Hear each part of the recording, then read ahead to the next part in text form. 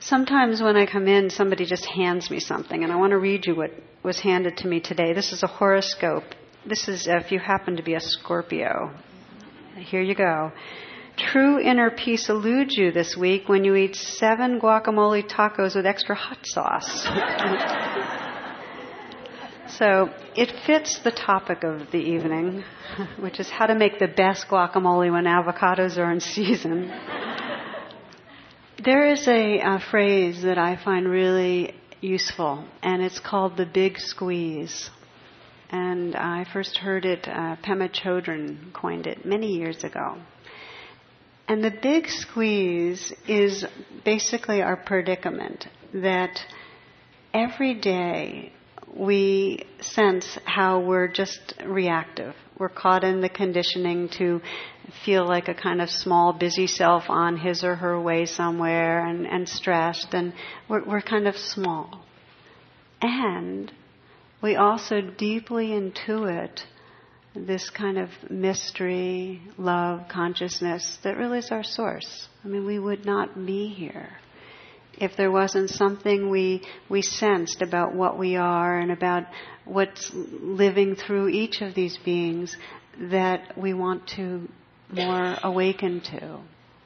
So the big squeeze is the fact that as much as that's our intention to be awake and conscious and come home to this truth, this conditioning is really strong and it grabs us. And we're imprisoned often in our reactions, in our fears, and in our anger and our blaming and our judgments. And so we become this self that's rather contracted. Angelus Silesius writes, God, whose love and joy are present everywhere, can't come to visit you unless you aren't there. God, whose love and joy are present everywhere, can't come to visit you unless you aren't there. So we can substitute, if God works for you, that's fine, or we could say awareness or spirit or divinity. But that which is sacred can't visit, we can't experience that fullness unless in some way we're not there. And let's see what we mean by that. And it's because this is very integral to the non-dual wisdom traditions, including Buddhism, the sense that, and we intuit it also, that we have to get out of the way sometimes. That there's some big, clunky, self-obsessive, self-preoccupation that's just getting in the way from really letting ourselves love fully. It's like we're so occupied, this sense of the self that's here. And the response to the big squeeze is a gradual waking up from being so identified with that sense of self. It doesn't mean that we're trying to get rid of the wants or the fears. It doesn't mean we're trying to get rid of grief or thoughts. What it means to say when we're not getting in the way is that our whole sense of being isn't fixated on that sense of self.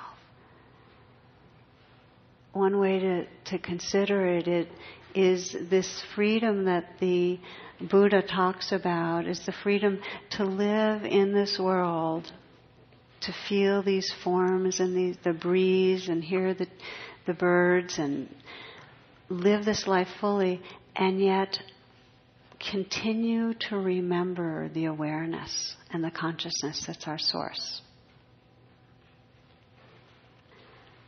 The suffering is when our sense of identity gets hitched to something smaller than that consciousness. And some of you might remember, I've described this here and also in some workshops. One of my favorite stories has to do with the ancient capital of Sukhothai in Thailand, where there's in the main hall of one of the temples a huge, huge statue of the Buddha. It's been there for centuries and centuries, clay, plaster kind of covering, not particularly beautiful, but people loved it for its staying power, and pilgrims would come to see it from all over. But, because it had survived storms and invading armies and changes of government. But a few years ago, now it's probably about 6 or 8 years ago, there was a really long, extended dry season, and these cracks appeared in this statue.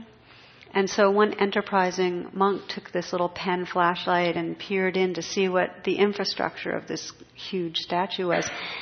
And what shone out was the brilliance of gold. And so he went to another crack and put his little flashlight in, and again, whoosh, gold. And it turned out, because they of course took off all the clay and plaster, is it was the largest gold statue of the Buddha in Southeast Asia. And the monks believed this work of art had been covered with clay and plaster because they wanted to protect it from harm during periods of strife and violence and so on, much in the same way that we cover our own innate purity with our defenses and our obsessing and our kind of preoccupation. We cover ourselves to protect ourselves, to get through the day. And the suffering is that we take ourselves to be the plaster clay covering, our persona. In other words, we get identified with our obsessing and our addicting and the wanting self and the fearing self, and we forget who we are. That's the suffering. And the whole of the spiritual path is this waking up from this small self story that's hitched its identity to the clay and the plaster, to the covering, to the defenses.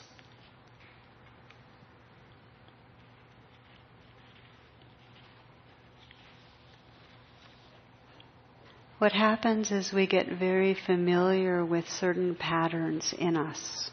So if we have a sense of something's missing and we're always kind of chasing after, that becomes the familiar sense of self. Or if we always feel judged and criticized and that something's wrong, then our sense of self organizes around that.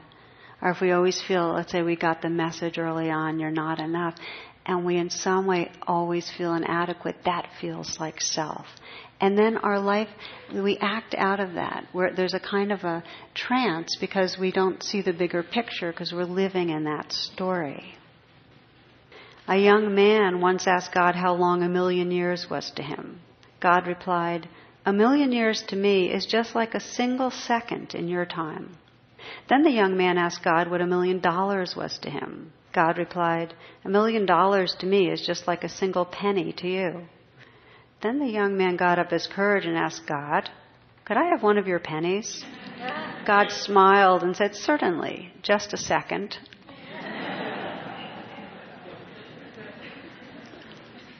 When we're in this, what I call a trance, it's a selfing trance, when we're occupied with our idea of I need more of this and less of that, love is obscured.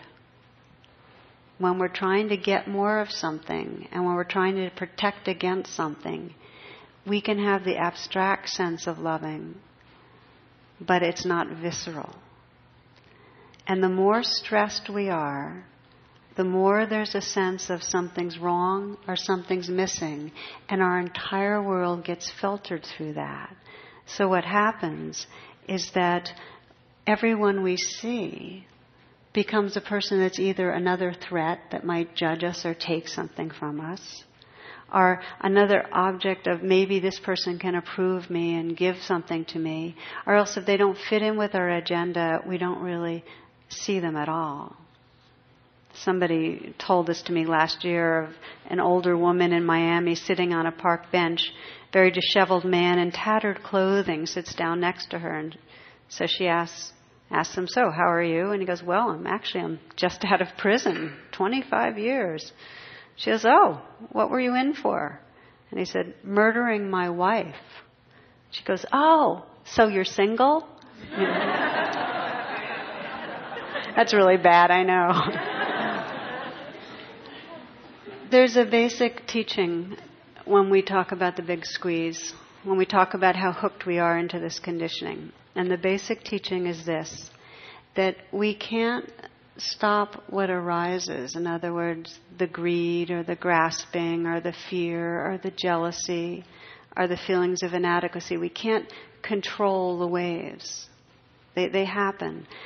What matters on the spiritual path is the attitude or way we relate to the weather systems.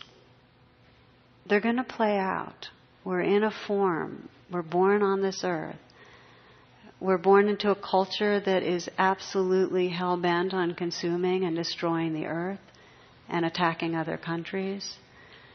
We're born into families where, out of our own parents' fear and preoccupation, there wasn't the kind of deep attention and seeing who we were and loving us for that.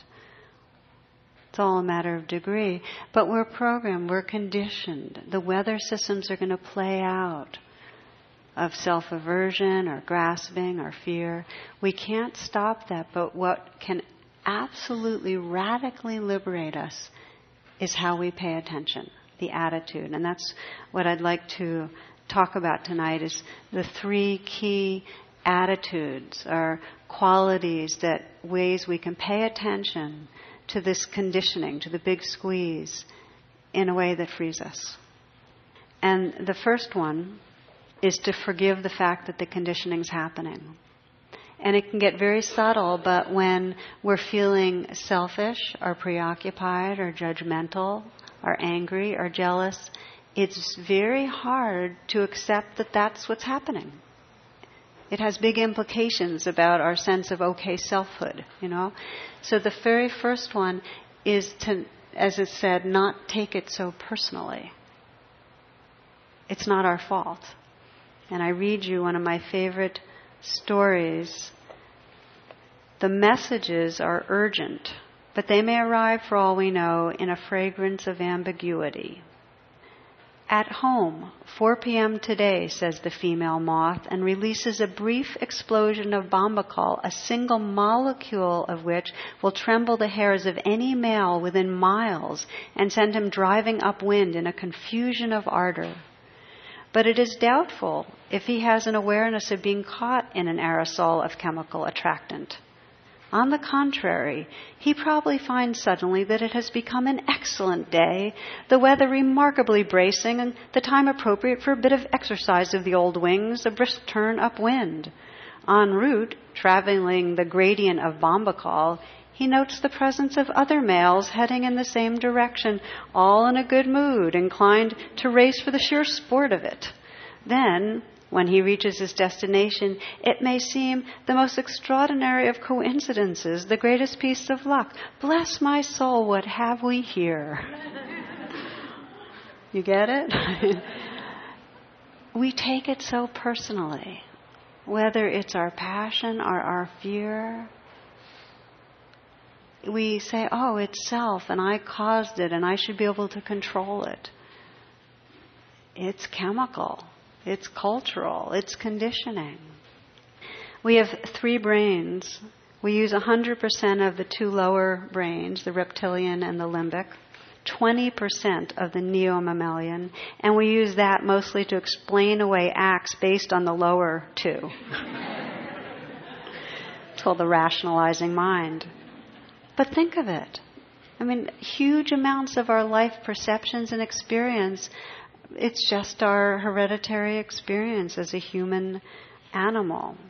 And like a one-celled creature with a membrane, we extend to get food and we contract against danger. And I remember going to one conference that was describing how conditioned we are, and they had a big poster, and it described the 4 F's: feeding, fighting, fleeing, and reproduction. So every one of us, we're designed to perceive separation. Every one of us, we're designed this way. We're here and we're told spiritually it's all one. Our entire nervous system and brain is rigged to look at the world in a dualistic way. We're designed that way. That's not the end of the evolutionary story. We're also designed to be able to deepen our attention and wake up from that dualistic filter. But it's really important first to recognize it's part of our developmental design to get stuck as a small self with all the pettiness or what seems like neurotic expressions of that. Our brain is hardwired. I found this interesting. We're hardwired to generate an ongoing small signal of fear to keep us wary and vigilant, to detect threats. So much so that we naturally wake up 10 times a night to check our environment for threats. But unless we have insomnia, we fall asleep and don't remember it. And then we feel bad about ourselves for being an anxious person. Do you know what I mean? I mean, we take it personally, like there's something wrong with me. Anxiety makes it very difficult to turn the attention in a consistent way to our inner experience as we're asked to in meditation. Because again, this wiring makes us want to keep checking the environment to see if anything's wrong. And then we feel like, oh, I'm a bad meditator. I keep leaving presence. So I'm taking some time with this because in the Buddhist scriptures it's called the second arrow. And the first arrow, this big squeeze, is all this conditioning that's playing out. The second arrow, which we all shoot into ourselves, is the judgment that something's bad or wrong with me for having this happen. I shouldn't feel deficient. I shouldn't feel anxious. I shouldn't even be grieving this long. So we add a judgment on, and what does that do? It deepens the selfing trance. Not only are we having a hard time, we're bad for having a hard time. We go through the day comparing ourselves to, we have an idea of how we should be. Now most of us carry that around with us. Sometimes it's real distinctive and sometimes it's vague. But we have an idea of how we should be feeling and acting and looking and so on. And we compare ourselves to others. Dan Goleman, in his writings on social intelligence, says that when we're not facing a life-death issue, the default position of the mind is to compare to others to see where we are in the pecking order. We're herd animals. And we can never be as good as everybody, so to be human is to feel inferior. You know, it's like we keep on making these comparisons. And we do a lot of acting good. We act in order to have others approve of us. So there's a lack of spontaneity because we're constantly computing how we look to others and if we're meeting the criteria. And then if it's not others, we've internalized the standards. Some of you might remember this. Children were lined up in a cafeteria of a Catholic elementary school for lunch. At the head of the table was a large pile of apples. The nun made a note and posted it on the apple tray. Take only one. God is watching. Moving further along the lunch line, at the other end of the table was a large pile of chocolate chip cookies. A child had written a note. Take all you want. God is watching the apples.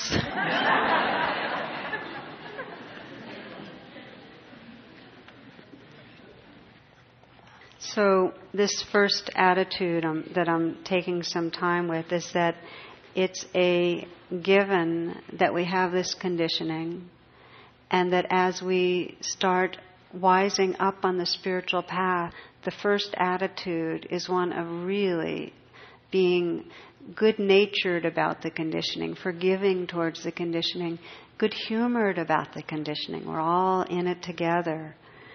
Robert Thurman, father of Uma, he says that meditation is an evolutionary sport.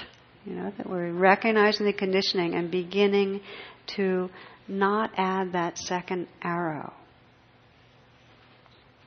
I like to quote Carl Rogers because I feel like it's so valuable. He said the curious paradox was, it wasn't until I accepted myself just as I was that I was free to change. That this forgiving attitude towards the conditioning is actually the precursor or the precondition to authentic transformation. Now, it doesn't mean that we can't badmouth and judge ourselves into changing some, but not in terms of a meaningful, deep transformation where we're awakening our hearts. That never comes out of judging ourselves, out of making ourselves wrong. Okay, so attitude 1. How long did I spend on that one? It's so important. If all we walk away with is a little more of that intention, when we feel caught in bad personhood, to go, oh, okay, conditioning. It's just those two brains taking over and all that. It'll loosen things up tremendously. The second attitude that I'd like to mention is a kind of curiosity or interest in truth. So that when the conditioning is playing out, there's something in us that is more interested in what's real, what's true, and what's happening than escaping, leaving, excusing, judging, doing anything.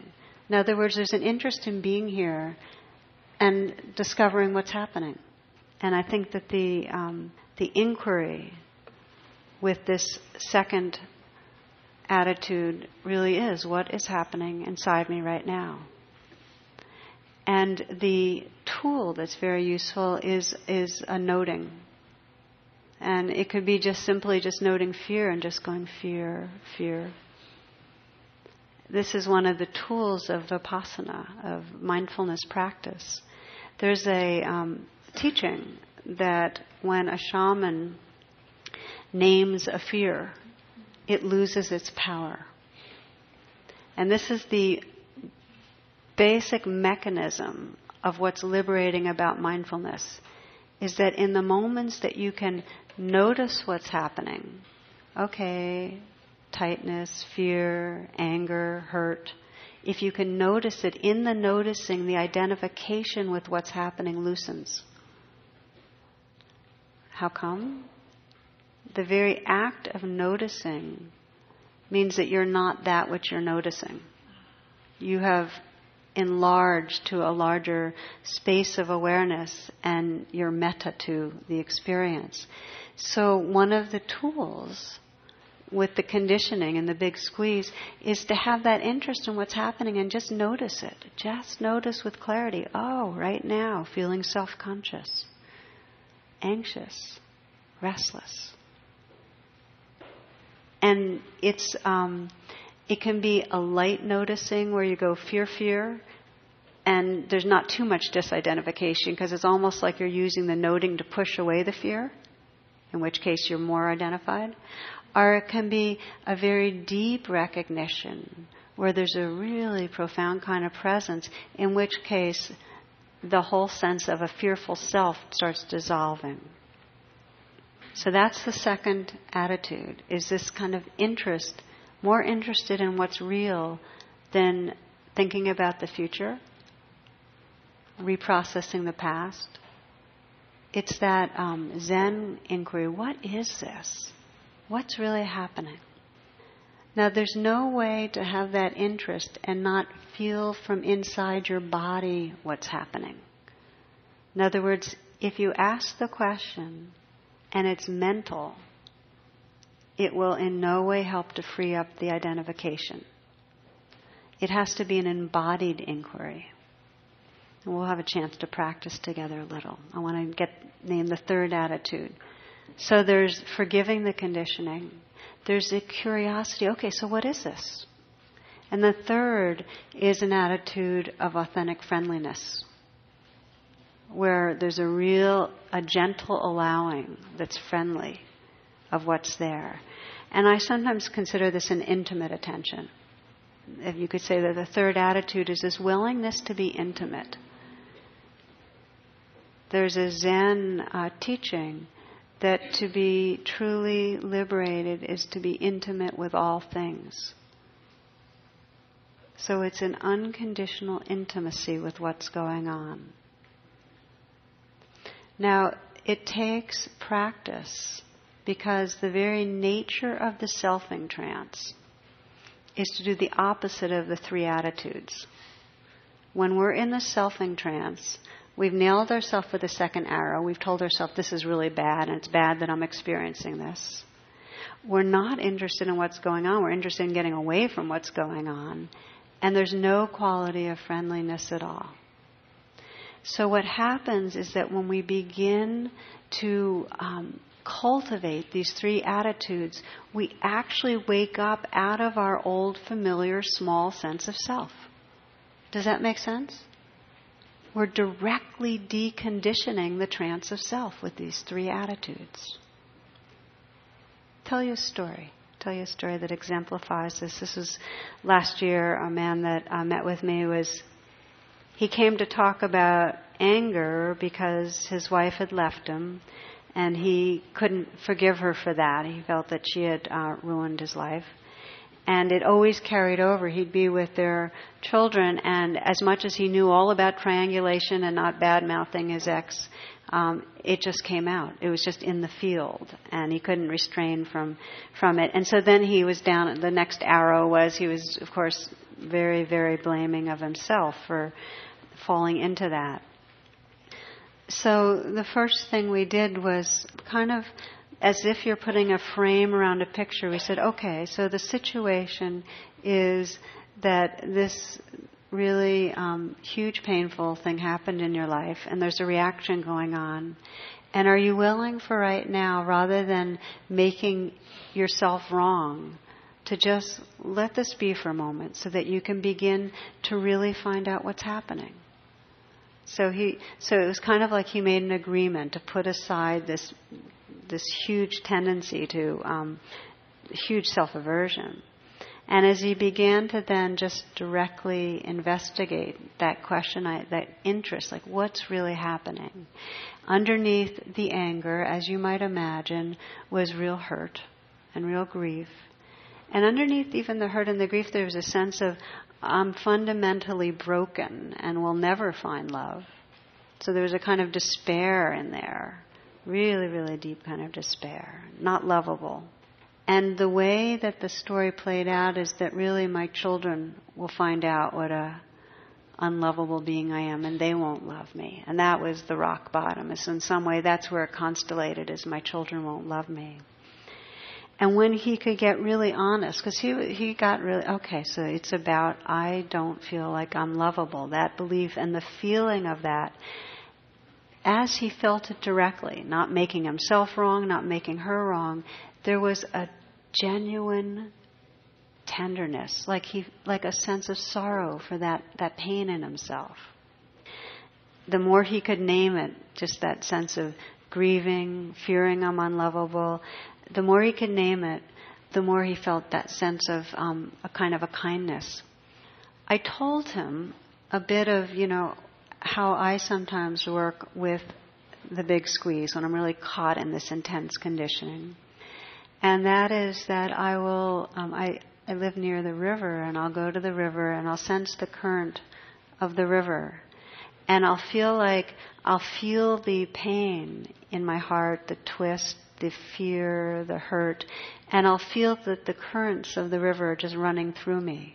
So it's almost like I'm letting life, awareness wash through me so that I can just allow there to be some movement. So I can let myself be touched by the larger world, the elements. And it's like almost taking what's painful and surrendering it into the river of life, into something larger. So this is what he started doing. He only went to the river a few times, but he started to imagine this river. And that when he was feeling that unlovable feeling, which was he described as this aching, gaping hole in his heart, he started feeling it and letting the currents of this kind of the currents of life and awareness like a river just wash through and wash through. And the more he let it wash through, the more he felt like he was just surrendering this grief into a larger and kinder universe. What he described was it emptied him out. And what he meant by that was that the fear and pain and hurt was still, he could sense the kind of tendrils of it, but he wasn't there wasn't a self collected around it. It's like the river had washed through him and left some space. God, whose love and joy are present everywhere, can't come to visit us unless we aren't there. So there had been this kind of washing through. So let me just say, what had he actually done? What really was the process of transforming? And the first was, he forgave the situation. He just said, okay, this is how it is. I sometimes use the phrase that Ajahn Sumedho offers, he's an American monk in Great Britain, it's like this. Not blaming, just forgiving. Okay, it's like this. So that was the picture frame. He let it be there. And then really inquiring, investigating, so what's happening? And touching that really deep grief. And then as he became really present with it, just sensing awareness washing through, both touching and releasing. So there was no resistance at all.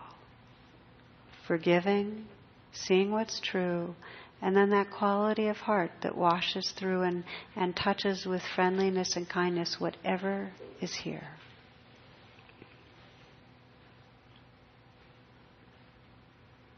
I sometimes think about the big squeeze as a kind of way that we keep on imprisoning ourselves, that we sense the conditioning, the fear, the hurt, and that instead of presence, we reject ourselves. And in doing so, we lock ourselves in. And I came upon a poem by Hafiz that I wanted to read you because I felt like it spoke to this.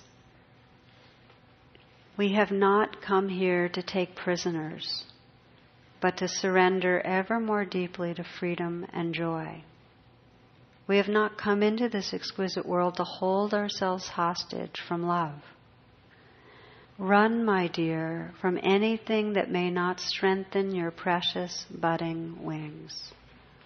Run, my dear, from anything that may not strengthen your precious budding wings. Run like hell, my dear, from anyone likely to put a sharp knife into the sacred, tender vision of your beautiful heart. We have a duty to befriend those aspects of being that stand outside our house and shout to our reason, oh please, come out and play. We have not come here to take prisoners or to confine our wondrous spirits. For we have not come here to take prisoners or to confine our wondrous spirits, but to experience ever and ever more deeply our divine courage, freedom, and light.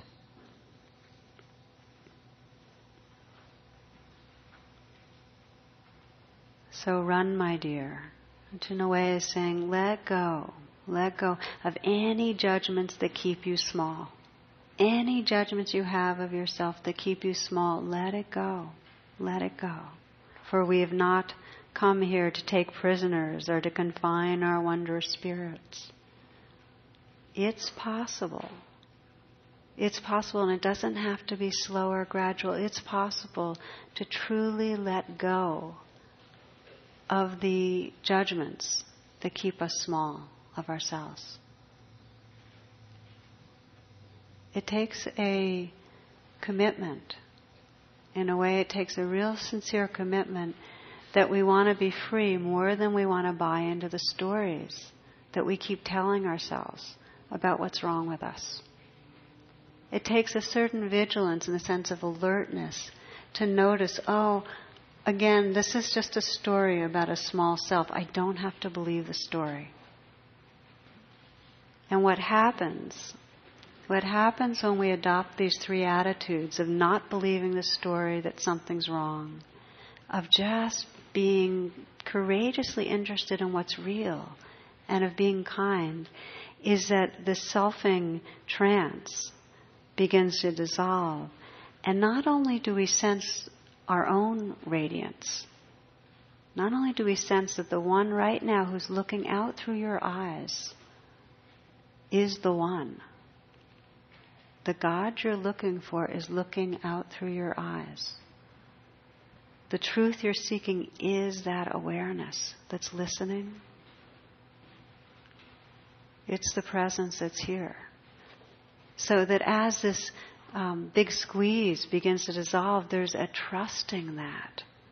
It's like it becomes more familiar to be resting in presence and know that as who you are than any of the old stories of a superior or inferior self. And that's the grace of this path.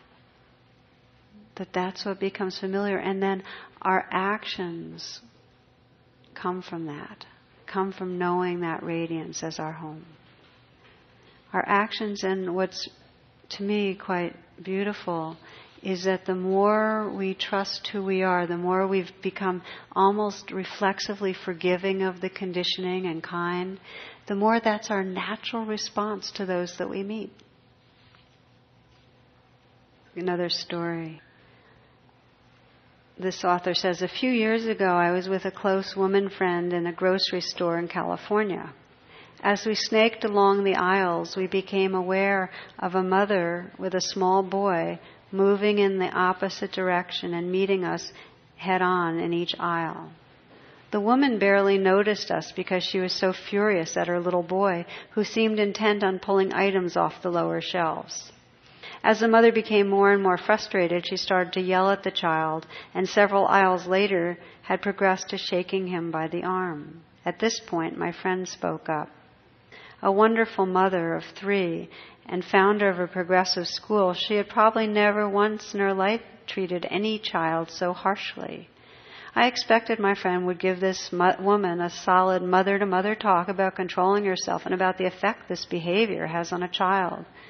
Braced for a confrontation, I felt a spike in my already elevated adrenaline. Instead, my friend said, "What a beautiful little boy. How old is he?" The woman answered cautiously, "He's 3. My friend went on to comment about how curious he seemed and how her own 3 children were just like him in the grocery store, pulling things off shelves, so interested in all the wonderful colors and packages. "He seemed so bright and intelligent," my friend said. The woman had the boy in her arms by now, and a shy smile came upon her face. Gently brushing his hair out of his eyes, she goes, "Yes, he's very smart and curious, but sometimes he wears me out." My friend responded sympathetically, "Yes, they can do that. They're so full of energy." As we walked away, I heard the mother speaking more kindly to the boy about getting home and cooking his dinner. "We'll have your favorite, macaroni and cheese," she told him. So this is a bit of the gift we bring when we wake up from that trance that has us so preoccupied with me, so down on me, so anxious about what I'm going to get done today. We can have the space to look at who's here and be much more forgiving of that person's conditioning and much more clear seeing of what's going on and much more kind. So even though sometimes the practices look like we're trying to free a self, it's really we're waking up out of a small story so that we can really awaken together, so that we can together realize this sacred presence that's living through each of us. It's a deep training. I sometimes think of it as a surrendering presence. Because the big squeeze is that we keep re-hooking onto things. We keep getting re-hooked to ideas and thoughts and behaviors and emotions. We're constantly noticing we're hooked and letting go of the grip. And the reason I love so much the image and sense of the currents of a river is because this impermanent changing world is flowing through us every moment. And we can't stop anything or control anything, but we can notice what's happening and let go into the flow. We can go with it. We can relax with it. And in relaxing with this ever-changing life, we discover that which is timeless and changeless and eternal. This radiance of presence, it's right here. It's not an abstraction. It's a really powerful practice just to ask, can I sense my own presence in this moment?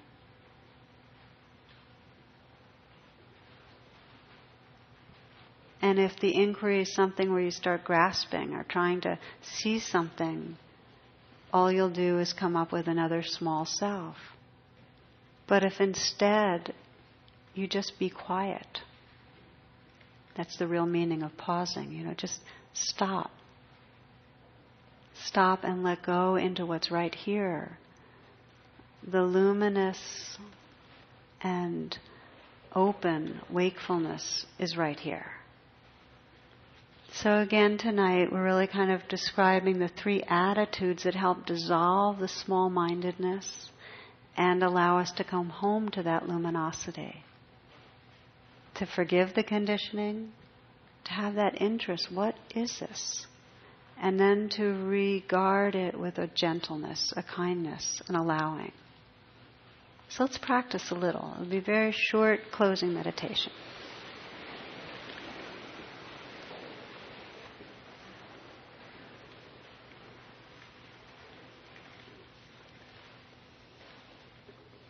So let yourself arrive right here. Just start fresh in this moment.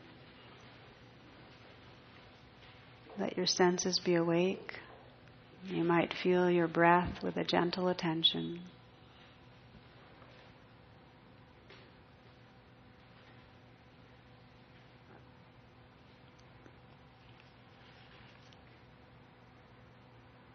See if there's a way to relax a little more right now.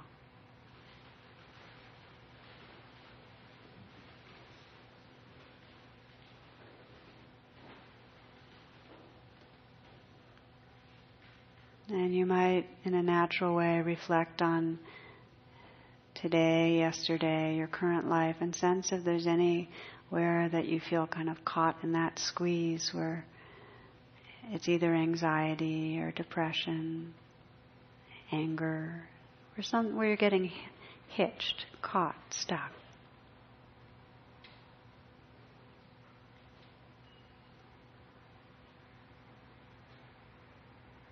And if there's nothing going on right now, feel free during this final meditation to really let your practice be simple presence.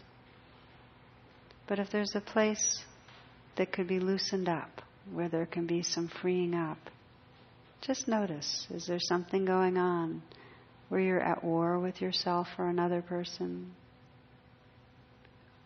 Where you feel confined, where you've taken yourself prisoner in some way? As Hafiz puts it.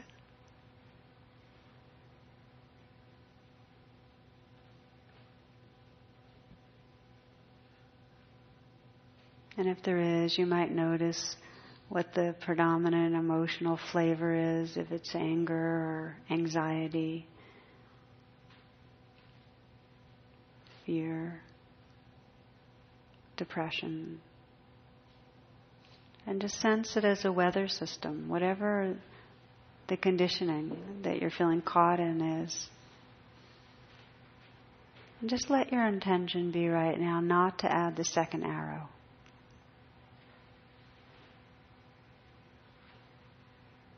The sense that, like yourself, there's hundreds of other people in this room also sensing places of stuckness. It's just weather. Patterns of thoughts and feelings. So that the attitude is one of really forgiving or allowing. This is what's just like this right now. And just begin to investigate with interest what's true.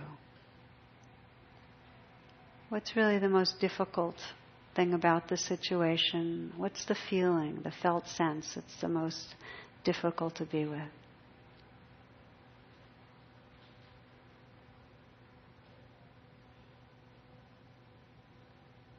Maybe it's a feeling of personal failure,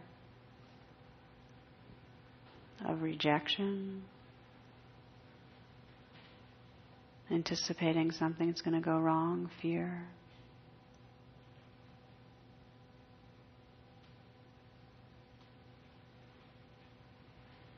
Keep your inquiry in your body. Just feel what's going on in your body about the situation. So the attention becomes intimate. And if you can feel in the throat or chest or belly some agitation or tightness, bring a friendly attention, breathing with it. So this is the third attitude, that whatever you're feeling now, maybe you're numb and disconnected, still, friendliness. For some, it helps to put the hand on the chest and just offer friendliness with a very light touch to your own being, to your own heart.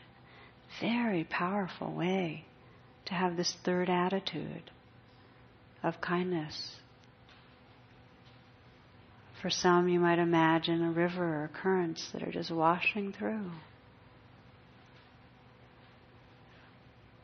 Kind of a river of kindness that's flowing through the hurting place, washing it, releasing it, surrendering.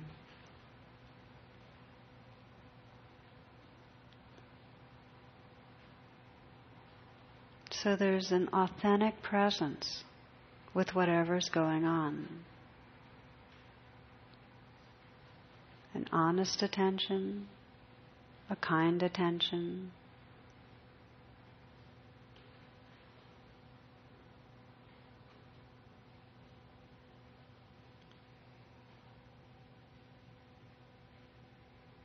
For we've not come here to take prisoners or to confine our wondrous spirits, but to experience ever and ever more deeply our divine courage, freedom, and light.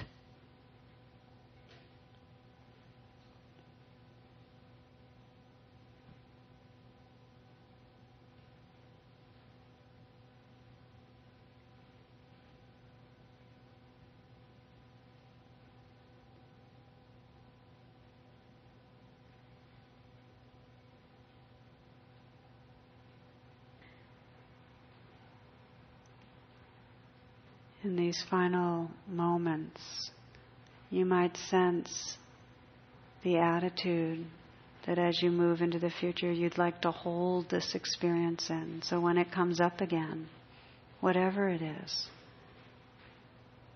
that there's more consciousness about forgiving, about truthful presence, kindness.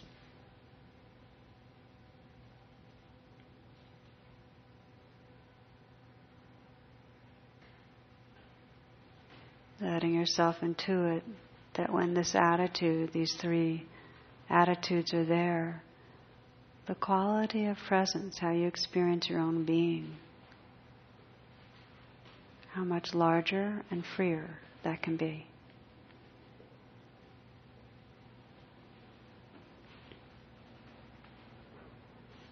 May all beings everywhere be filled with loving presence, be held in loving presence.